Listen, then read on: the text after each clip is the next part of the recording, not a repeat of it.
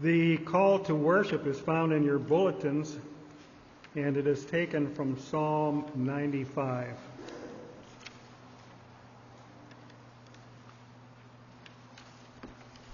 Let's stand.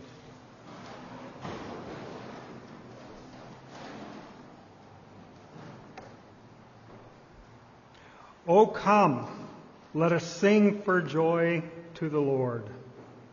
Let us shout joyfully to the rock of our salvation. Let us come before his presence with thanksgiving. Let us shout joyfully to him with psalms. For the Lord is a great God and a great King above all gods. Come, let us worship and bow down. Let us kneel before the Lord our Maker. If you would turn now to with your Trinity hymnals to hymn number 19. O come, let us sing to the Lord.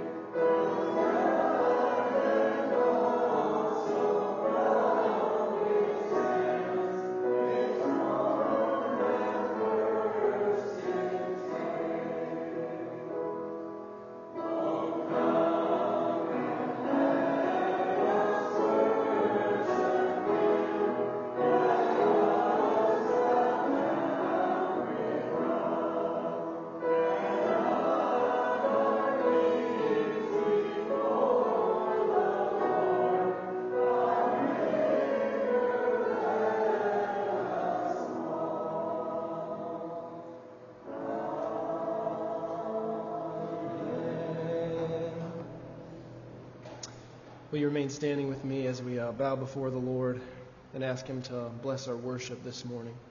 Father in heaven, we come into your holy temple, as it were, through the blood of your Son, the Lord Jesus Christ. We thank you that we have a great high priest, a great mediator between God and men that stands in the gap for sinners like us, purifying us with his blood, sanctifying us by his Spirit, and making every prayer and every song and every word spoken in truth acceptable in your sight.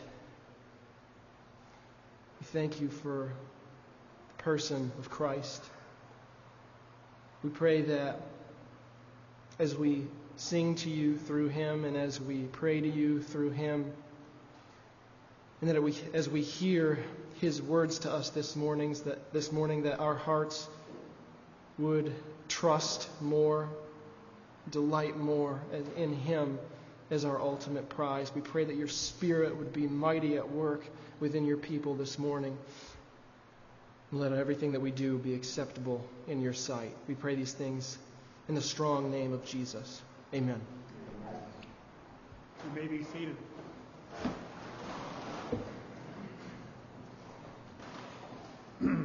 Turn again in your Trinity hymn book, hymnals, to hymn number 133. Number 133.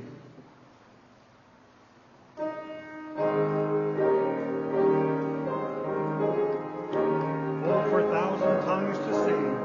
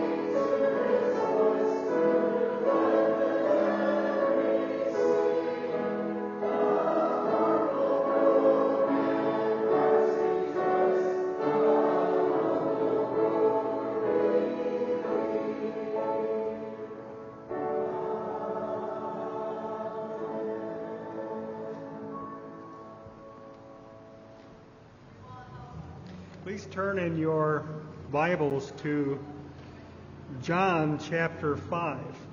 John chapter 5.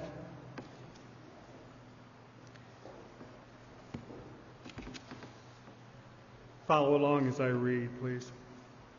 This is the Word of God. After these things there was a feast of the Jews, and Jesus went up to Jerusalem. Now there is in Jerusalem by the sheep gate a pool, which is called in Hebrew Bethesda, having 5 porticos. In these lay a multitude of those who were sick, blind, and lame, and withered, waiting for the moving of the waters. For an angel of the Lord went down at certain seasons into the pool and stirred up the water. Whoever then first, after the stirring up of the water, stepped in and was made well from whatever disease which he had, which he was afflicted. A man was there who had been ill for 38 years. When Jesus saw him lying there and knew that he had already been a long time in that condition, he said to him, "Do you wish to get well?" The sick man answered him, "Sir, I have no man to put me into the pool when the water is stirred up. But while I am coming down, another steps down before me." And Jesus said to him, "Get up, pick up your pallet, and walk." Immediately the man became well and picked up his pallet and began to walk.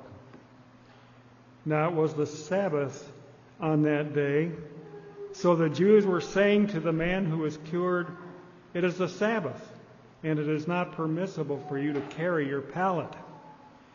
But he answered them, "He who made me well was the one who said to me, 'Pick up your pallet and walk.'" And they asked him, "Who is the man that said to you, 'Pick up your pallet and walk'?" But the man who was healed did not know who it was, for Jesus had slipped away while there was a crowd in that place. Afterward, Jesus found him in the temple and said to him, "Behold, you have become well. Do not sin anymore, so that nothing worse happens to you." The man went away and told the Jews that it was Jesus who had made him well. For this reason, the Jews were persecuting Jesus because he was doing these things on the Sabbath. But he answered them, "My Father is working until now, and I myself am working." For this reason, therefore, the Jews were seeking all the more to kill him, because he not only was breaking the Sabbath, but also was calling God his own Father, making himself equal with God. And therefore Jesus answered and was saying to them, "Truly, truly, I say to you, the Son of Man can do nothing of himself unless it is something that he sees the Father doing. For whatever the Father does, these things the Son also does in like manner. For the Father loves the Son and shows him all things that he himself is doing. And the Father will show him greater works than these, so that you will marvel. For just as the Father raises the dead and gives them life, even so the Son also gives life to whom he wishes. For not even the Father judges anyone, but he has given all judgment to the Son, so that all will honor the Son even as they honor the Father. He who does not honor the Son does not honor the Father who sent him. Truly, truly, I say to you, he who hears my word and believes him who sent me has eternal life, and does not come into judgment, but has passed out of death into life. Truly, truly, I say to you, an hour is coming and now is when the dead will hear the voice of the Son of God, and those who hear will live. For just as the Father has life in himself, even so he gave to the Son also he have life in himself. And he gave him authority to execute judgment, because he is the Son of Man. Do not marvel at this, for an hour is coming in which all who are in the tombs will hear his voice and will come forth. Those who did the good deeds to a resurrection of life, and those who committed the evil deeds to a resurrection of judgment. I can do nothing on my own initiative. As I hear, I judge, and my judgment is just, because I do not seek my own will, but the will of him who sent me. If I alone testify about myself, my testimony is not true. There is another who testifies of me, and I know that the testimony he gives about me is true. You have sent to John, and he has testified to the truth. But the testimony which I receive is not from man. But I say these things so that you may be saved. He was the lump that was burning, the lamp was burning and shining, and you were willing to rejoice for a while in his light. But the testimony which I have is greater than the testimony of John. For the works which the Father has given me to accomplish, the very works that I do, testify about me, that the Father has sent me. And the Father who sent me, he has testified of me. You have neither heard his voice at any time nor seen his form. You do not have his word abiding in you, for you do not believe him whom he sent. You search the Scriptures because you think that in them you have eternal life. It is these that testify about me. And you are unwilling to come to me so that you may have life. I do not receive glory from men, but I know you, that you do not have the love of God in yourselves. I have come in my Father's name, and you do not receive me. If another comes in his own name, you will receive him. How can you believe when you receive glory from one another and you do not seek the glory that is from the one and only God? Do not think that I will accuse you before the Father. The one who accuses you is Moses, in whom you have set your hope. For if you believe Moses, you would believe me, for he wrote about me. But if you do not believe his writings, how will you believe my words?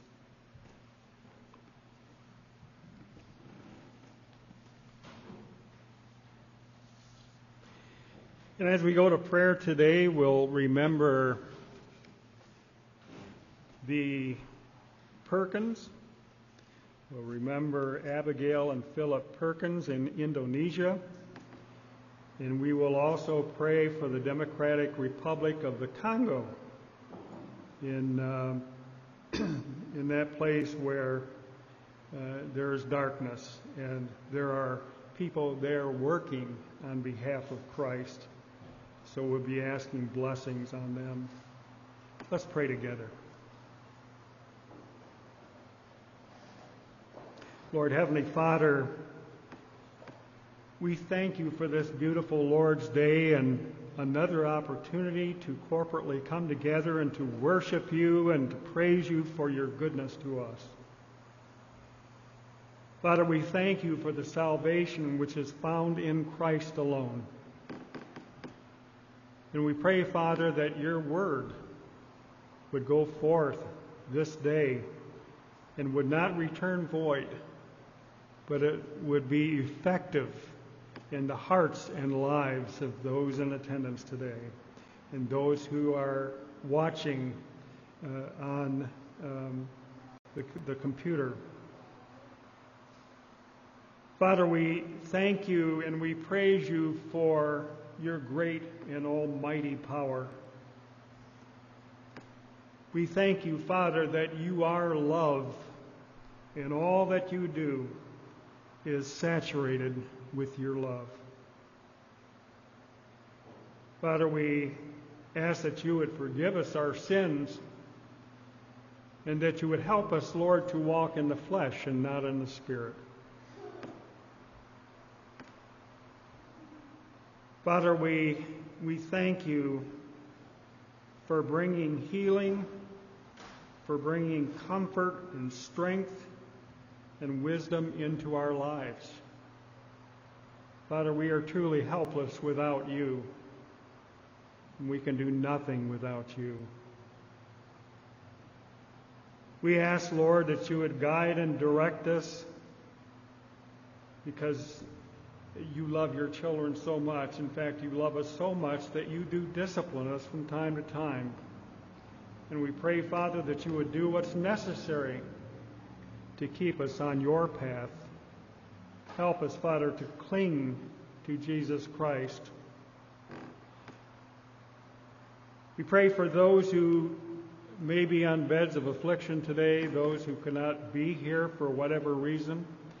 We ask, Lord, that you would draw near unto them and that you would provide strength and comfort and peace that only you can provide. Father, we do take a moment to pray for Abigail and Philip Perkins serving you in Indonesia. We pray, Father, that you would lead and guide them in their family life. We pray, Father, that you would, as they prepare to go to Indonesia, we pray that you would make a way that their visa and plane tickets and other supplies would be no problem to get. We pray, Father, that you would bless their marriage and that Christ would remain at the center of their marriage and in all that they do. We pray, Father, that you would bless their ministry. We pray, Father, that it would be effective in drawing sinners to the Lord. Father, we pray for the Democratic Republic of the Congo as well. It's a very dangerous place.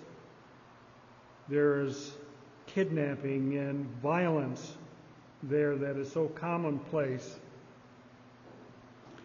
We would pray, Father, that you would bring stability and justice. We pray, Father, that you would give the church leaders there great wisdom and strength as they look after their members. We pray, Father, for more opportunities in helping the churches provide trauma counseling and emergency aid. Father, we pray for our nation today, and we pray, Father, that you would grant us repentance of sin.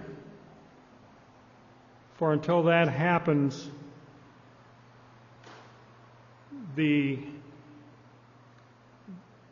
very foundation of this nation is under threat to be dissolved. And so, Father, we pray, Father, that you would have mercy upon us. We pray, Father, that you would work in the lives of our leaders and that many would come to know the Savior. We pray, Father, for President Biden and Vice President Harris. We pray, Father, for members of Congress. We pray, Father, for the Supreme Court, that you would again do an awesome work as only you can do. Father, we would ask that you would bless this church, that you would bless this body of believers. We pray, Father, that you would bless the preaching of the Word today, the reading of the Word. We pray that you would bless our hymn singing. Pray that you would bless our offering, our giving. We pray, Father, that you would help us to reach out in our county and that we would, as Scripture time and again tells us, that we should not neglect the poor amongst us. Help us, Lord, to be burdened with these things, that we might not simply say, go and be filled and be warmed, but help us to, in a physical way, to reach out and bless those who are perhaps lost and are suffering. So, Father, you are a great and awesome God, and we thank you for your blessings. We thank you for your goodness to us, for your good all the time. And we ask these things in Jesus' name. Amen. So if you would turn in your Trinity hymnals to hymn number 136, Ye Servants of God. Or no? Yes.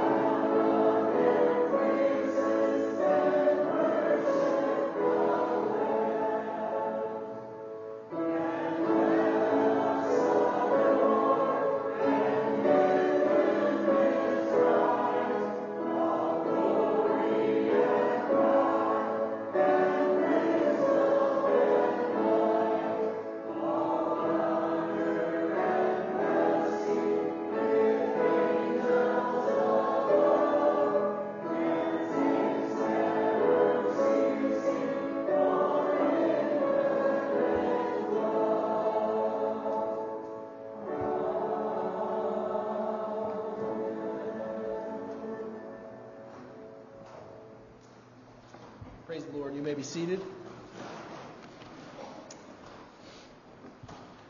The text of God's Word that we're going to be looking into this morning is from Isaiah chapter 6. From Isaiah chapter 6, and I trust that this is a familiar portion of Scripture to many of us. As you know, we've been semi-steadily marching through the attributes of God, considering each peculiar glory of our triune God as it comes to us. And this morning we're going to continue in that, and we're going to consider the attribute of God that is on display in this vision that the Lord gives Isaiah in the year that King Uzziah died. The words of this hymn, sang or shouted by the angels surrounding the throne of God, is "Holy, holy, holy is the Lord of hosts. The whole earth is full of His glory," or "May the whole earth be full of His glory." So today's message is entitled, "Behold our God, holy, holy, holy." And we're going to be in Isaiah chapter 6, but just as a brief introductory note, Romans chapter 1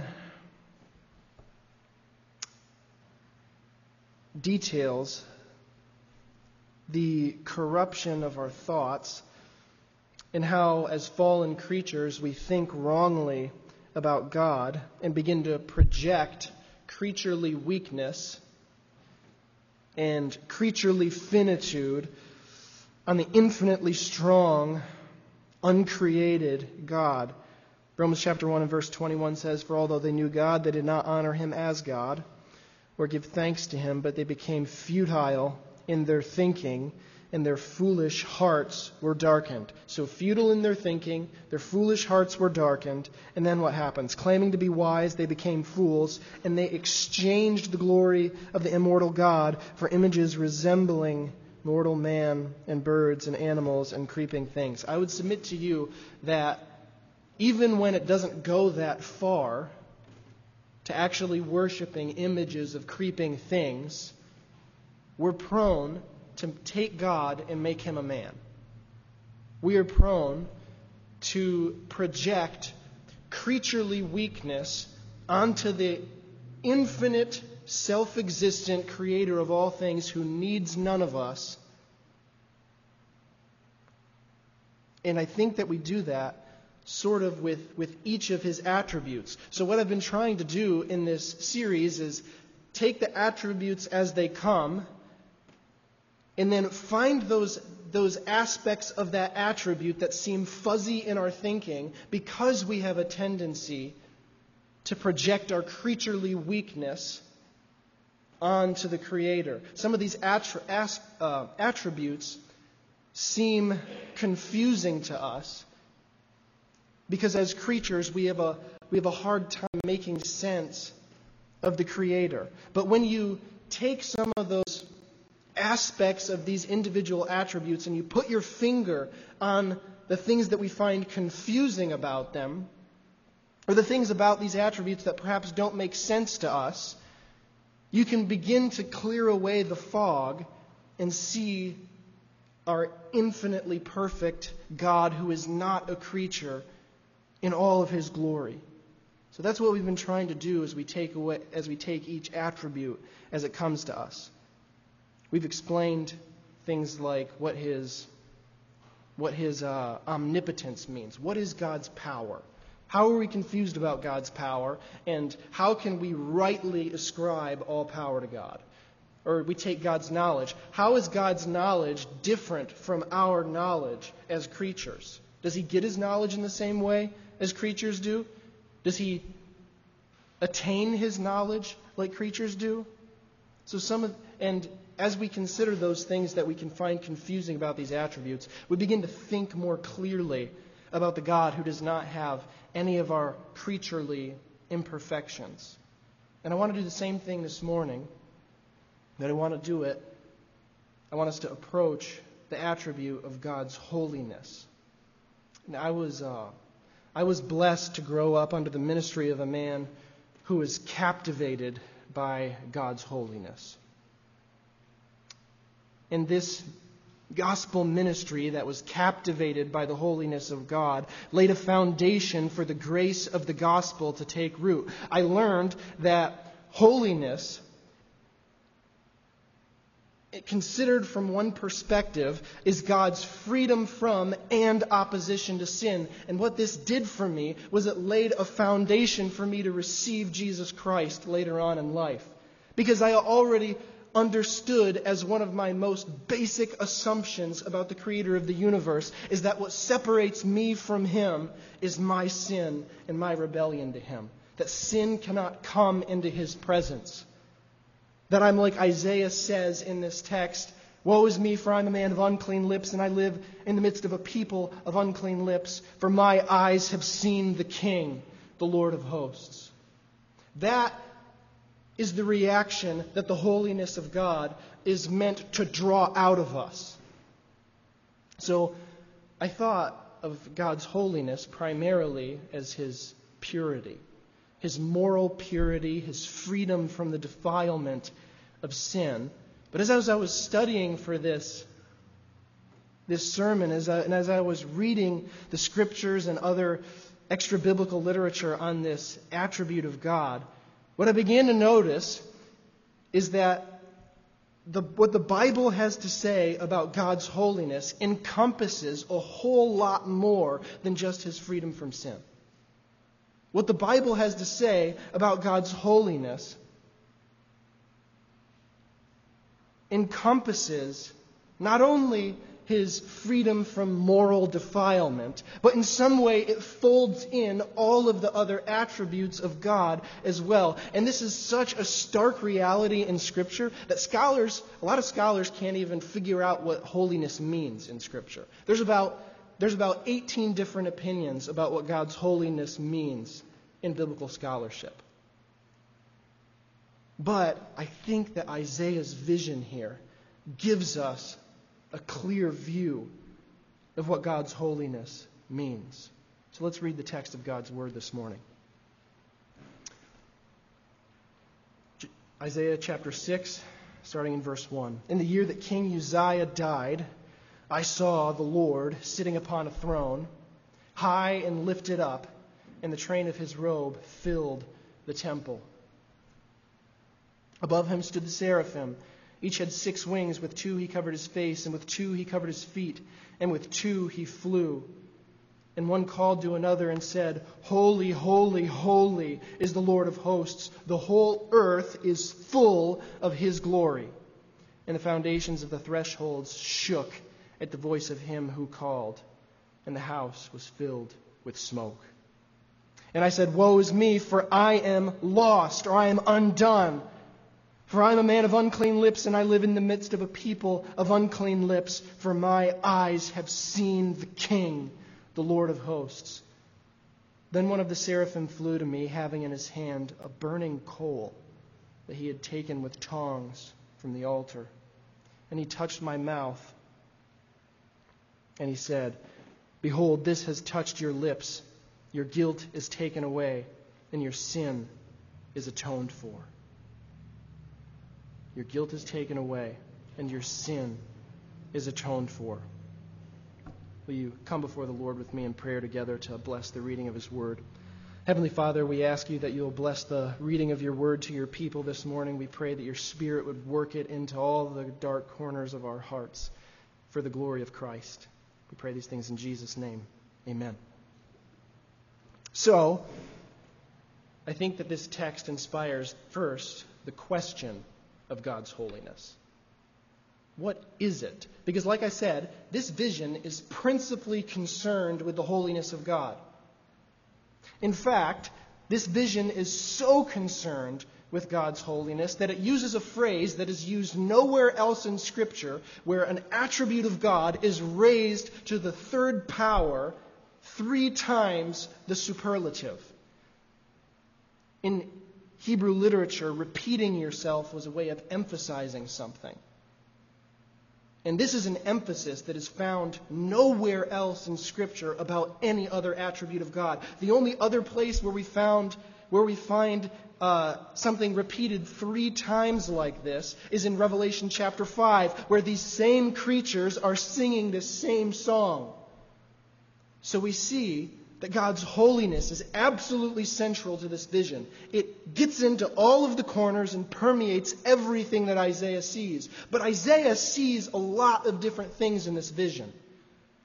And all of those different things that Isaiah sees sort of make us scratch our heads about this mysterious nature of God's holiness. So the first thing that I want to draw your attention to that should make us question what God's holiness actually is in verse 1.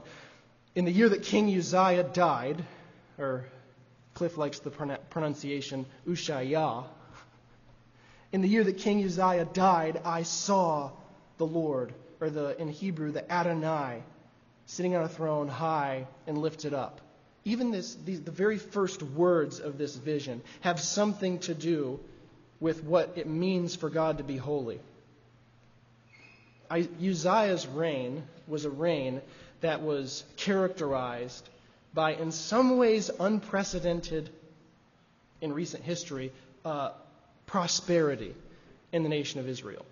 And if you remember who Uzziah was, you remember how he died and how tragic his death was.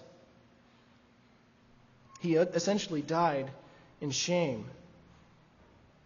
But this reign of this king that had been especially prosperous was a sign of judgment for the rest of the nation.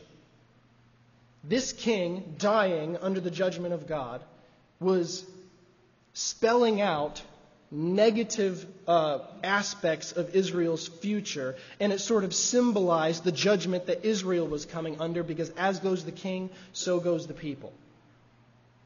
So the death of Uzziah under those circumstances would have produced a lot of fears on behalf of the people, because Uzziah was a glorious king in his heyday. But here's what Isaiah is seeing and articulating first and foremost about this vision. This glorious king that was dying in the year that King Uzziah died, I saw the Adonai, or the Lord. In Hebrew, Adonai is that title for God that expresses his unmitigated authority. Adonai, or Lord, means master, or it means Lord. It expresses his kingship over his people and over all things. So you could paraphrase this and say, in the year that King Uzziah died, I saw the king. In the year that this glorious king died, I saw the king enthroned in more glory than you could ever imagine. And what I saw was so glorious that even the seraphim have to shield their eyes from staring into it directly. So in this vision that concerns God's holiness, we have his sovereign authority and power over all things on display. So in some way, God's holiness folds in that aspect of his being as well. So it's holiness through his sovereign authority and power as the Adonai, or the Lord. But that's not the only thing you see in verse 1. Look also at what this Adonai is doing. He's sitting upon a throne, high and lifted up. Sitting upon a throne, high and lifted up. This is separation. This glorious king is so transcendently exalted that he is lifted up even above the heavenly beings. So not only does he have sovereign authority and power, but there is something being communicated about the nature of this king. He is exalted above everything that is creaturely. So in some way, his holiness folds that reality in as well. And then look at the last aspect of this vision of the one sitting on the throne. And this is one that is a little bit strange. The end of verse 1. He's high and lifted up, and the train of his robe filled the temple. I've always found that to be a strange descriptor, because what is actually being communicated about the Lord sitting upon a throne high and lifted up. I understand all that. But then his robe doesn't just go down the steps of his throne. It doesn't just go down the aisle of his court. Instead, it fills the entire room of God's abode as if it were pressing everything else out. It fills that whole domain. The train of his robe filled the temple. This is Isaiah's vision of the heavenly temple that ultimately the earthly temple was meant to match. This is the throne of God, and the train of his robe fills the entire place, the entire holiest place in that temple. So as I was doing some research, and trying to ask myself, well, what does that mean? And R.C. Sproul, in his series, The Holiness of God, notes that in ancient Near Eastern cultures, the length of a ruler's robe signified the level of majesty that ruler possessed. So we have his sovereign authority, we have his transcendence, and we have the train of his robe filling the temple, meaning this king dwells in more majesty than any other ruler on earth. Think majestic beauty when you see this robe. So somehow God's unapproachable, majestic beauty is being folded into his holiness as well. So those are three different things that you could say about God that are all being incorporated into this vision that concerns his holiness. They're all somehow related to that. So, the question is, what are we to make of God's holiness? What actually is it? But I'm not done making you uncomfortable yet, because all throughout Scripture you see different sorts of attributes connected with his holiness too. Turn with me to Psalm chapter 22.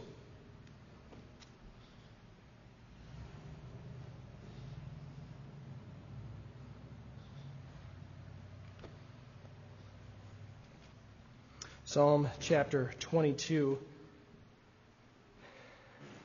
This psalm that is so memorable because it foretells the piercing of our Savior, the true and better David. Psalm 22, 3 and 4.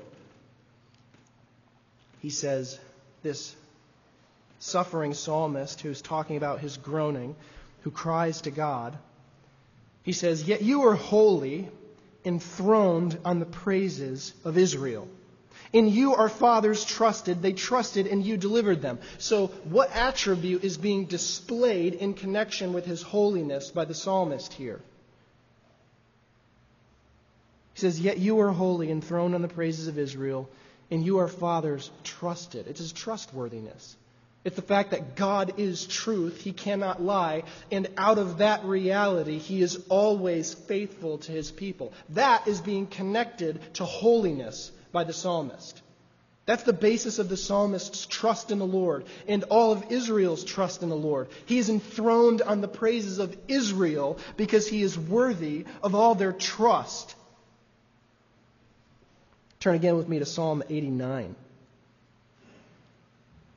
The Psalms are some of the best places to go to see this reality because of their lyrical nature. Psalm 89, verses 15 through 18. Psalm 89, verses 15 through 18. "Blessed are the people who know the festal shout of praise at Israel's feasts, who walk, O Lord, in the light of your face, who exult in your name all the day, and in your righteousness are exalted. For you are the glory of their strength, and by your favor our horn is exalted. For our shield belongs to the Lord, and our King to the Holy One of Israel." So what is being spoken of about God in this psalm in connection with this title, the Holy One of Israel? They walk by the light of his face, his loving care for them to guide them through every trial and tribulation. So his love is on display in connection with his holiness. For you are the glory of their strength, and by your favor our horn is exalted. Our shield belongs to the Lord. His sovereign power and commitment to protect His people is on display in connection with the fact that He's the Holy One of Israel. Just to quote a couple of more texts, you don't have to turn there, but in Psalm chapter 3, verse 4, the psalmist connects God's holiness to His answering His people's prayers. The Holy One of Israel answers the prayers of His people. Even if you're going to look at just the rest of the book of Isaiah, Isaiah 43, verses 14 and 15, the Holy One of Israel means that He is Israel's Redeemer. God's commitment to redeem Israel throughout the rest of Isaiah's prophecy is connected with His holiness. And if you were to read Isaiah's prophecy all in one sitting, that's what you would find over and over and over again. The Holy One of Israel redeems His people. The Holy One of Israel magnifies Himself in the whole earth by redeeming the people that He set His love upon.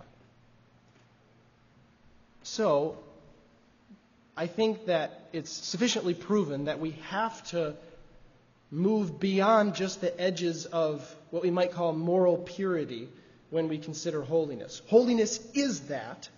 It is God's freedom and defilement from sin, and we do see that in Isaiah's vision. He says, "Woe is me, I'm a man of unclean lips, and I live in the midst of a people of unclean lips." So God's moral purity, His moral majesty, is on display, but there's more than that on display in the biblical doctrine of God's holiness. So what are we saying when we say that God is holy, holy, holy? What are we ascribing to Him? And I think that we get a picture of what we're describing to Him, or we get a clue about what it is in the actions of the seraphim. Turn back to Isaiah chapter 6 if you're not already there.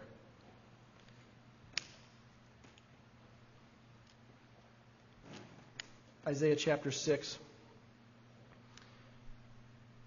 The seraphim have their entire existence seemingly centered around God's holiness. They are the ones who utter one of the most memorable songs in all of Scripture, "Holy, holy, holy." But look at what they're doing as they sing that song, because this gives us a clue as to what God's holiness means. Verse 2. Above Him stood the seraphim. Each had 6 wings. With 2 He covered His face, with 2 He covered His feet, and with 2 He flew. So this very odd creature, or odd from our perspective, is doing 4 things. He's crying out with his voice. He's flying with 2 wings, but with the other 2 sets of wings, He's covering His face so that He won't see the one who sits on the throne, and He's covering His feet. Now ask yourself, why would these seraphim be doing that? Because, and this is interesting, because seraphim are holy creatures. They're some of God's holy angels. They're not stained by sin. So in this song where they're crying out, "Holy, holy, holy," and this holiness of God is such a powerful reality that even these holy creatures have to shield their eyes. Something more than just His freedom from sin is on display here, because the seraphim are free from sin. They're not fallen angels. These are holy angels who exist entirely to glorify the one who sits on that throne. But even these holy angels have to shield their eyes from the one who sits there because the sight of Him is so terrifying. His holiness must mean something other than sinlessness. Holy creatures cannot gaze at the glory of the holy God. But they also cover their feet. There's a lot of disagreement about what this covering of their feet means, but I think we get a taste of it in Exodus chapter 3. What happens in Exodus chapter 3? It's the burning bush. It's where Moses sees this bush that is burning but is not consumed. And as he comes near it, the voice of the Lord cries to him from the bush, "Moses, Moses, don't come near. Take your sandals off your feet, because the place you are standing is holy ground." Why does God have him take his sandals off? And why are the sandals are what goes on your feet and what touches the earth? And why are these creatures covering their feet in the presence of God? I think at least part of the answer, and there may be more reasons than this, at least part of the answer is because feet signify creatureliness. Our feet are what touches the dust of the earth and gathers the dust of the earth. So when Moses is told, "Don't come any closer, the place where you're standing is holy ground, take off your sandals," there is a recognition there that I'm coming into the presence of the God whose holiness means his transcendence. I'm coming into the presence of the God who is not a creature. And I think that's what the seraphim are saying too by covering their feet. They're saying, this one exists in such infinite perfection and glory that I'm going to cover my feet because I am a creature in the presence of the Creator of all things. That's what the seraphim are saying. That's why they can't gaze into his glory, even though they're free from the defilement of sin. Because God's holiness isn't just about his freedom from sin. God's holiness is about the fact that he is not one of us. He is separate. He's infinite in majesty and glory. It's every perfection of his nature.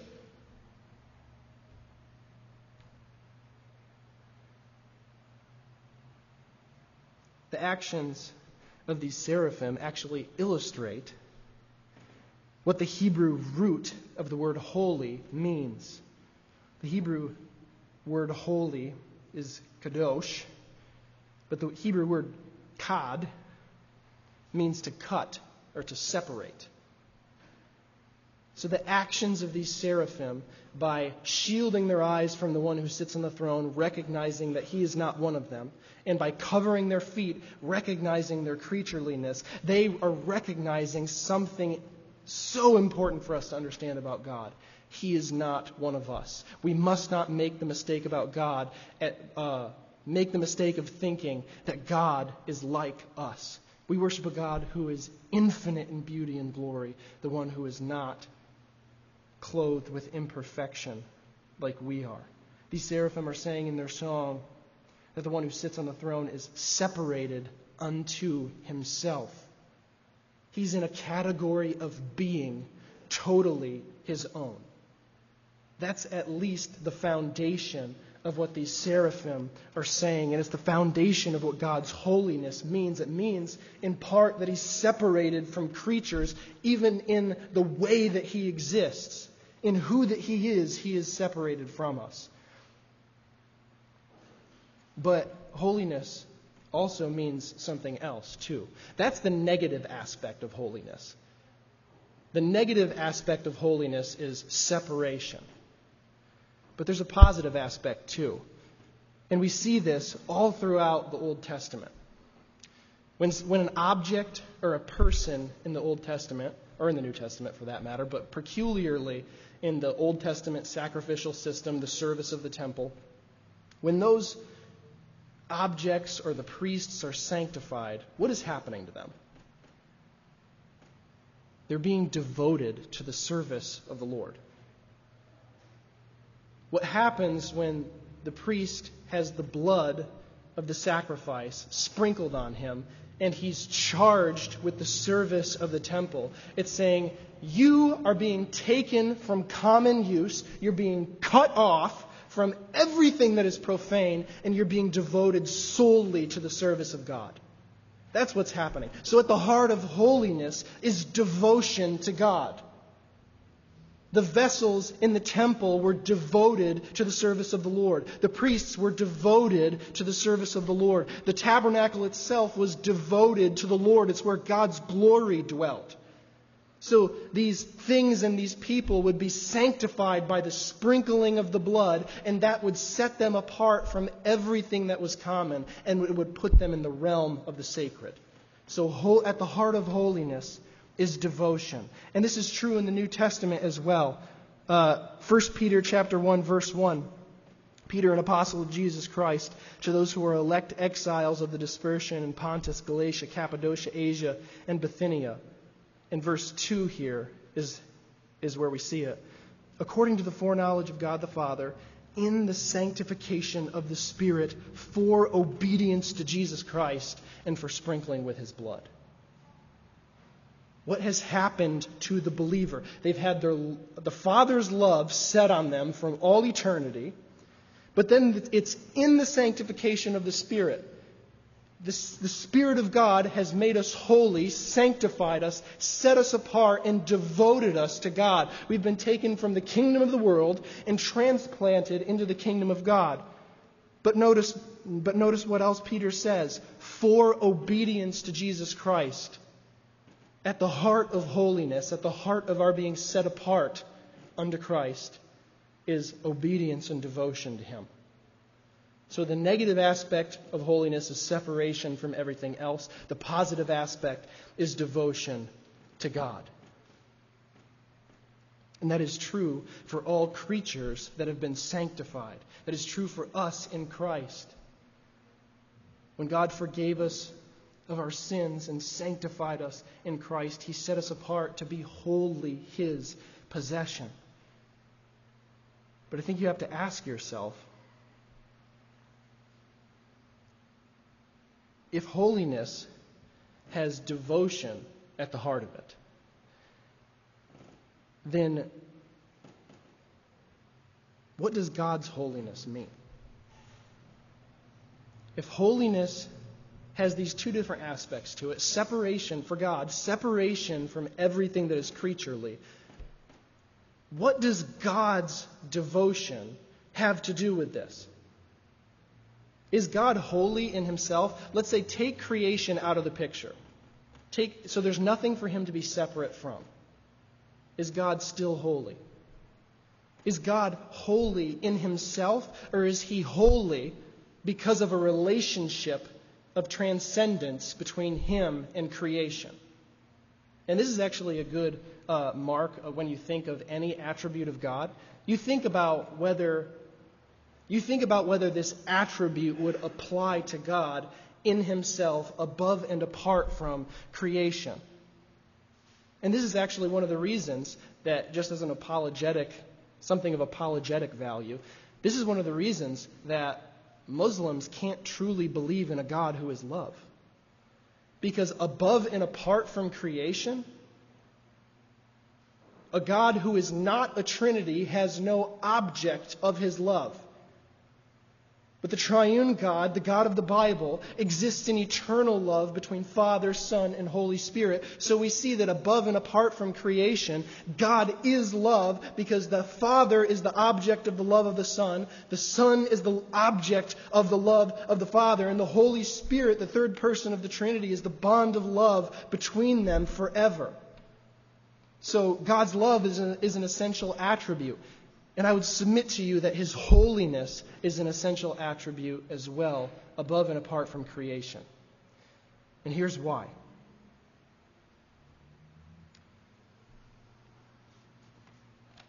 Our holiness, in part, means devotion to God. But ultimately, that's what God's holiness is too. Look at verse 3. And one called to another in this song, and he said, Holy, holy, holy is the Lord of hosts. The whole earth is full of His glory. Or may the whole earth be full of His glory. What is the angel saying here? He's saying, God, for your own purposes, set apart unto yourself in your own will and in your own love for yourself, glorify yourself in all creation, in everything that you do, including the redemption of this nation that you're going to promise to do throughout this prophecy. God's holiness is His devotion to Himself. God's holiness is His godness for the sake of Himself. The Father sends the Son into the world for the sake of glorifying the Son. The Son does everything that He does in the world for the sake of glorifying the Father. The Holy Spirit exalts the Son of God. Everything that God does in all of His purposes and all of His will is devoted first and foremost to Himself and to His own glory. That is just a glimpse of God's holiness. It's every one of His attributes working together for His own purposes and for the magnification of His name in such a way that He is exalted from everything creaturely. So, what is the holiness of God? It is God's pure, infinite devotion to Himself above all things, which produces a chasm between Him and His creatures. So there's separation and there's devotion. There's God's devotion to God and God's separation from His creatures. God has pure, undivided devotion to Himself. But then there's still one more question. If this is what God's holiness is, then what's the reason for Isaiah's focus on moral purity at the end of this vision? Because that is what comes immediately into view. What is Isaiah immediately, inescapably aware of when he comes into the presence of God? And the foundations of the threshold shook at the voice of Him who called, and the house was filled with smoke. The house was filled with smoke, and it shielded Isaiah, separated him from the one who sat on the throne. And I said, "Woe is me, for I am lost. I am a man of unclean lips, and I dwell in the midst of a people of unclean lips. For my eyes have seen the King, the Lord of hosts." Isaiah's vision of this transcendent God automatically brings to his mind his own sinfulness.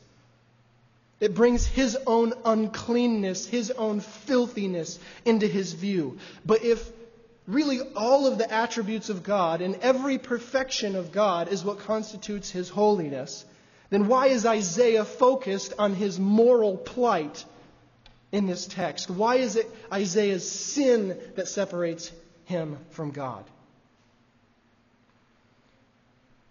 Because what does the God who is infinitely devoted to Himself and to His own glory and set apart unto Himself do with people who have rebelled against Him?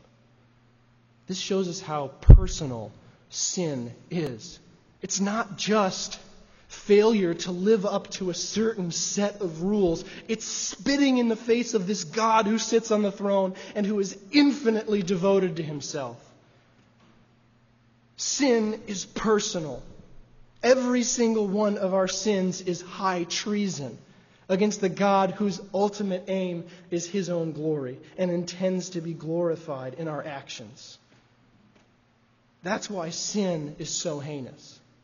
That's why sin is what brings this chasm between Him and God. Isaiah's cry is almost like the cry of dereliction in this text. He says, "I am lost."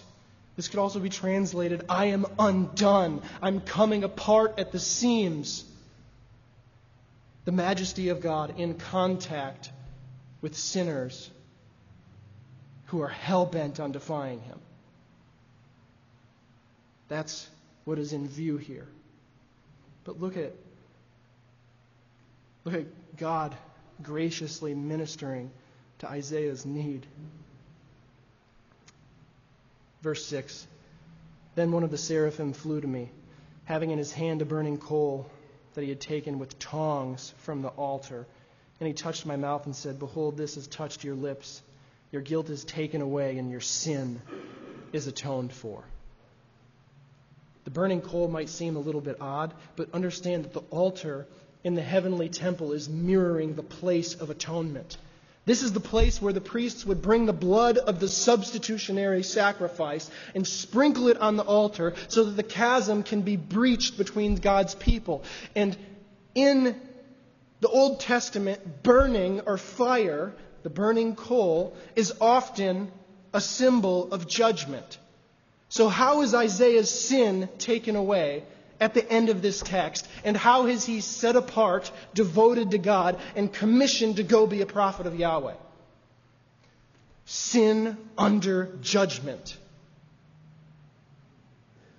This ultimately pictures the Lord Jesus Christ in his substitutionary sacrifice, where salvation would be brought to his people through judgment. That is the means by which we are reconciled to God. That is the means by which Isaiah was reconciled to God and set apart for his purposes.